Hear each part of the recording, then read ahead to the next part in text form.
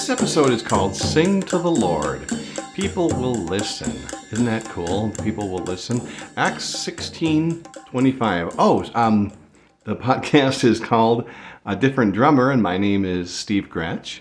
And Acts 16:25 says, "Now about midnight, Paul and Silas were praying and singing hymns to God, and the prisoners were listening to them."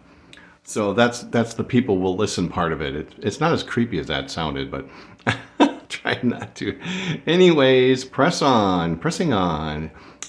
Praying equals worship, doesn't it? And singing is to celebrate in song. It's a corporate thing. People are listening. Paul and Silas are singing. And what are they doing? They're praising God. They're worshiping. He rightly deserves it. People listen, and what that means, I found, is that they're paying attention. I know that doesn't sound that profound, but you have their attention, and they see your joy. It reminds me of this guy when I was working back at the hospital, and all of a sudden, I would hear this guy, this voice just singing out. I'm like, where is that coming from?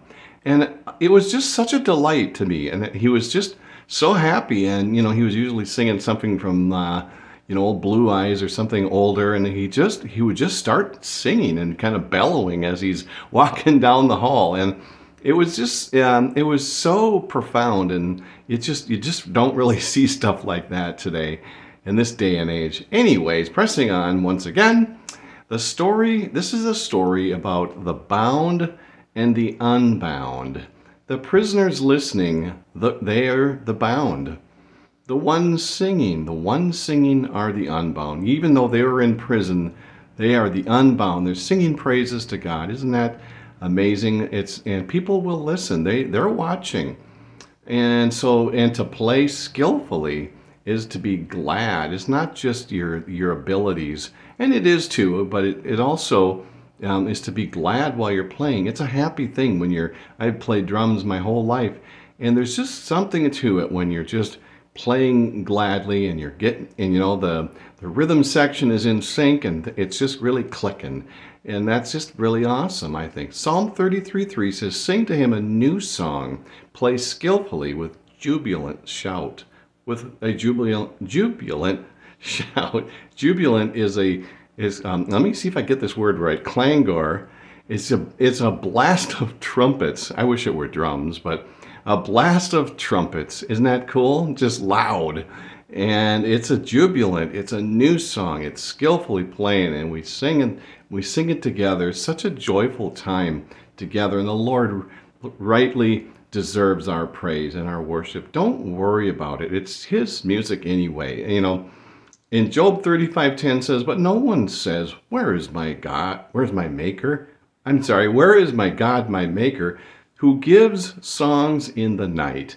Paul and Silas were singing at midnight, although I don't know if I recommend blasting and clangoring on trumpets or drums at midnight. They were singing. It was at midnight.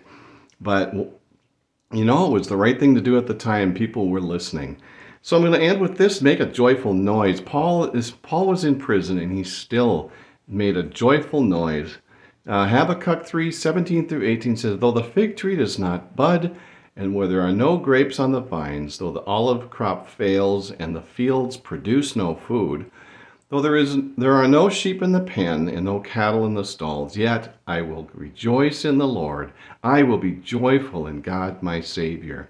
Go ahead and sing, even if it's at midnight. The Lord's going to give you the song anyways, and He will bring glory to Himself and honor and praise to Him, which He rightly deserves. So the promise is to sing to the Lord.